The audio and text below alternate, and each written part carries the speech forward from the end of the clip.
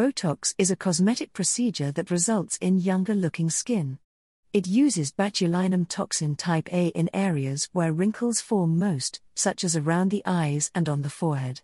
Botox can also be used to treat migraines and excess sweating. Botox is a cosmetic procedure that results in younger-looking skin. It uses botulinum toxin type A in areas where wrinkles form most, such as around the eyes and on the forehead. Botox can also be used to treat migraines and excess sweating. Botox is a fairly quick, simple, and effective treatment, which is great for those of us who struggle to find time to breathe some days. And another amazing plus is that because you don't need an anesthetic, there's no downtime. Fabulous. So, you can pretty much go on with your day as you usually would, but listen carefully to the things your practitioner advises you not to do after Botox, as there's good reason for their warnings. Botox, the don'ts. No exercise. One thing you shouldn't do after Botox is head to the gym or do intense exercise. In fact, you should avoid this for the next 24 hours. I heard that sigh of relief from here, otherwise, you run the risk of the toxin spreading to muscles it shouldn't be touching. So, cancel that exercise class and put your feet up for a bit. No events.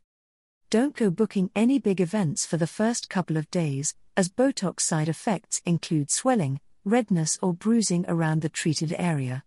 This varies from person to person and might not last very long for you, but it's better to be aware that it could happen rather than have to cancel a date, right? If you do find that you have bruising and discomfort after Botox, an ice pack generally comes in pretty handy. No rubbing. Another don't worry, I know there are a few of these, is don't rub the Botox-treated area, as this can result in the toxin moving. And hold off on having other treatments such as facials, microdermabrasion, chemical peels, and laser hair therapy for the next few days, as these can all cause the botulinum toxin to move around and have a negative impact on your Botox results. The DOS. Take note of side effects. An important do is to make sure you contact your Botox practitioner if you experience any unusual side effects or prolonged bruising, and they will be able to give you the right advice. Avoid blood thinners. Also, do avoid taking blood-thinning medications such as aspirin and ibuprofen for the next few days, but always speak to your GP or practitioner about any prescribed medication containing aspirin, and the same goes for alcohol. I know, don't shoot the messenger. Botox results. How long does it take for Botox to work? Generally speaking, the anti-wrinkle treatment won't kick in straight away. In fact, it can take up to around 10 to 14 days to see the optimum results. So, don't be disheartened if you don't leave the clinic looking like the new you, it just takes a while for the Botox to take effect. Why do I need a consultation after Botox?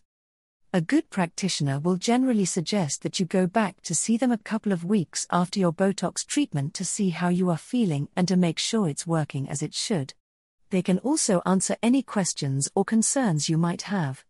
Many offer a top-up if there is still more movement than you would like. How long does Botox last?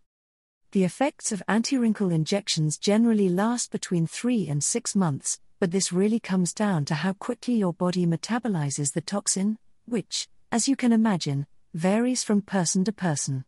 After this period, the effects will wear off. Then, the decision is whether you want to continue with the treatment and book another Botox session. If you love the results and feel like it's made a real impact to your skin and your confidence, go for it.